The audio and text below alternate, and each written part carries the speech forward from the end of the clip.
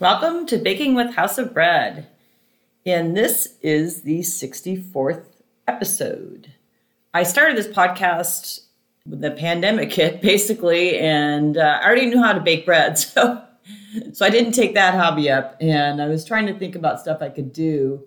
So I started the podcast, and it's been an interesting journey. I have learned a lot myself, and that's one of the reasons that I enjoy doing this still. I do take a little bit of time and research a bit for each episode. But to be honest with you, this one, I really didn't need to do much. And the reason why is because I use our croutons all the time. At my house, I can guarantee you that we have croutons from House of Bread and we have granola from House of Bread. Generally, the bread varieties, they kind of vary depending on, what's going on.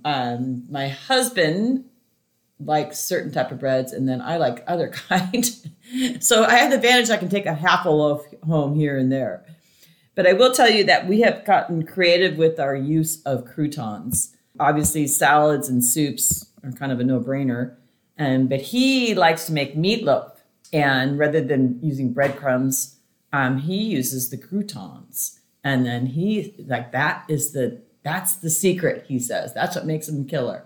I have to have them for him for that purpose, and then also too for fish and chicken. So what he does is he smashes the croutons kind of down a little bit, and then he just takes an egg and a little milk or whatever and kind of makes a scrambled egg type mixture, and then he dips the meat into that and then into the croutons before he either bakes or fries it. I actually use it in my mac and cheese. So I am a vegetarian. My husband is not at all.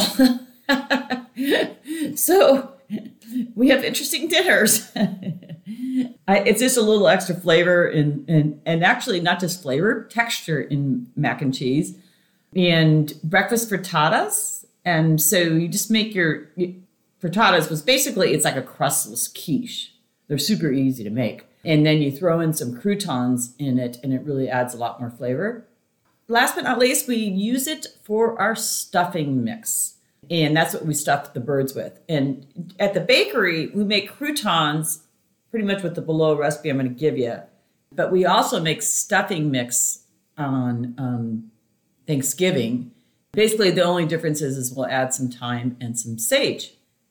And also some rosemary, too, come to think of it. That's something we have it in our croutons already, but we add just probably a little bit more for our stuffing mix.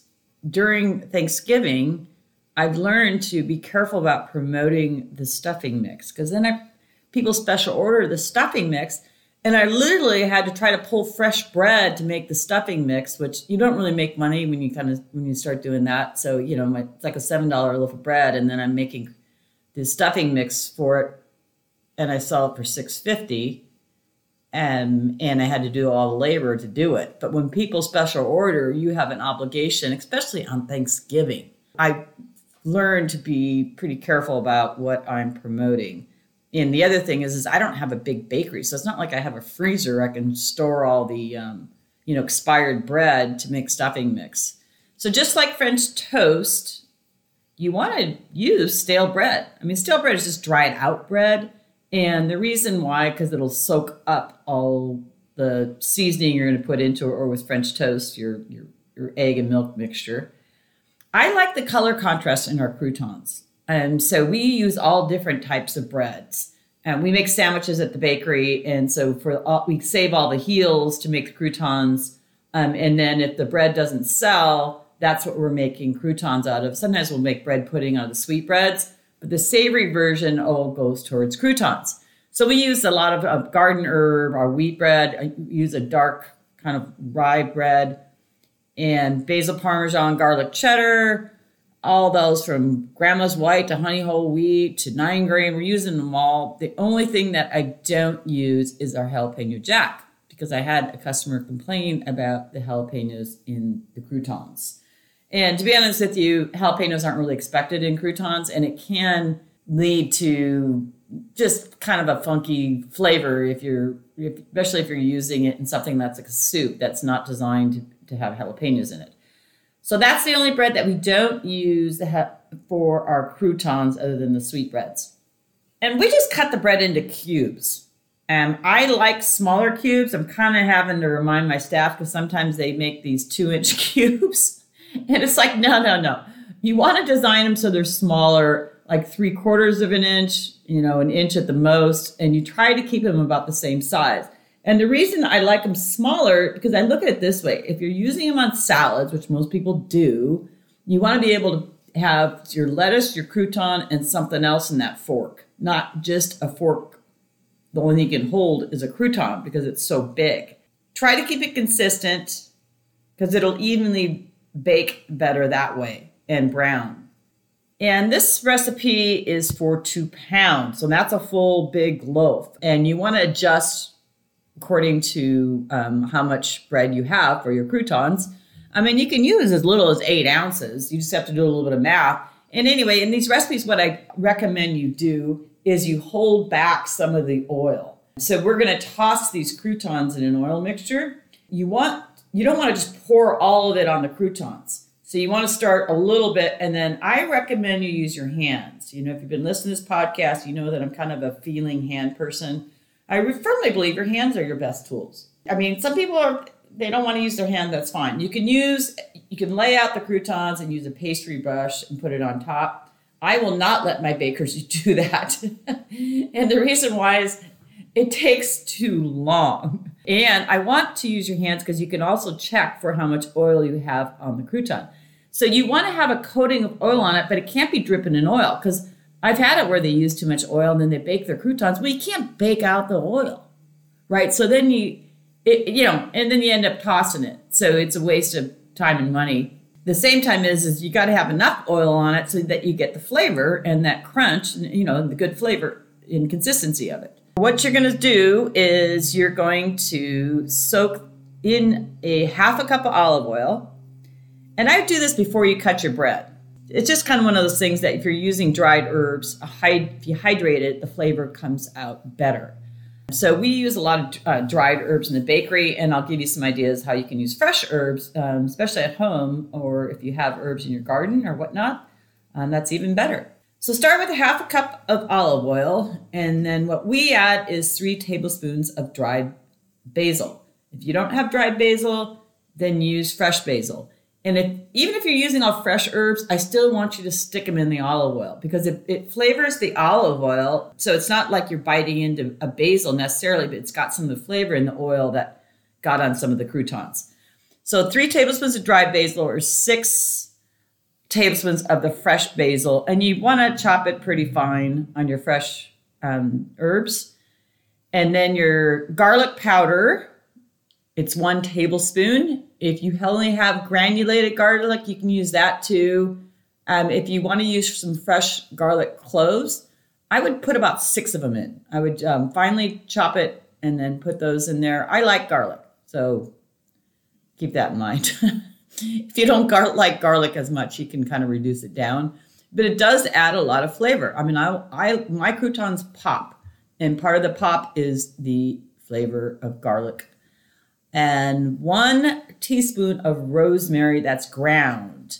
And if you don't want to use this, you don't have to. Or if you have fresh rosemary, you can use like 1 spring. And what I mean by that is like about, I don't know, I'm going to say 20 of the needles. And you can also substitute some thyme if you like. I happen to really like thyme or any herbs of your choice, really. But try to use no more than a tablespoon of that mixture because you get to the point where it can be overpowering.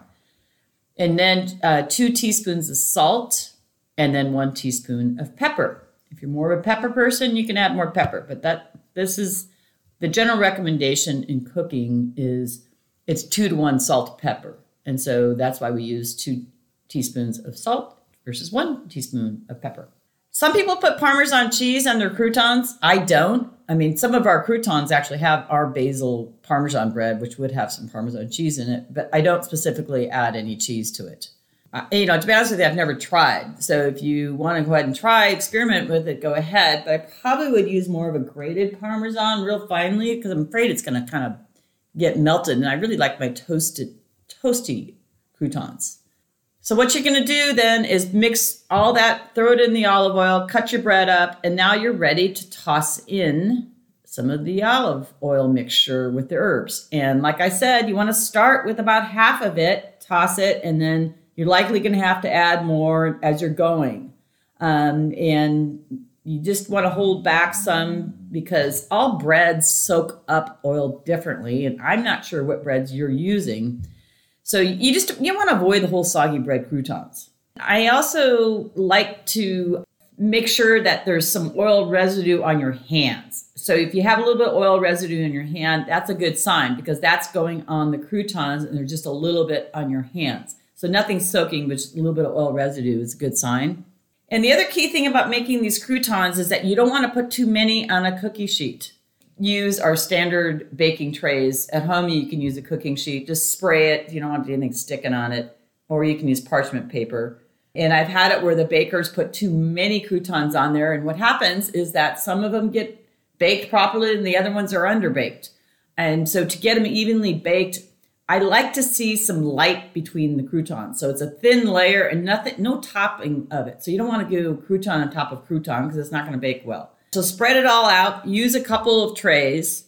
It's just going to more evenly toast. We bake ours at 350 degrees. So we bake it for about 10 minutes. And then what we do is so to describe this, we use the dough chopper. So we pull out the pan. We just put it on the ledge of the oven.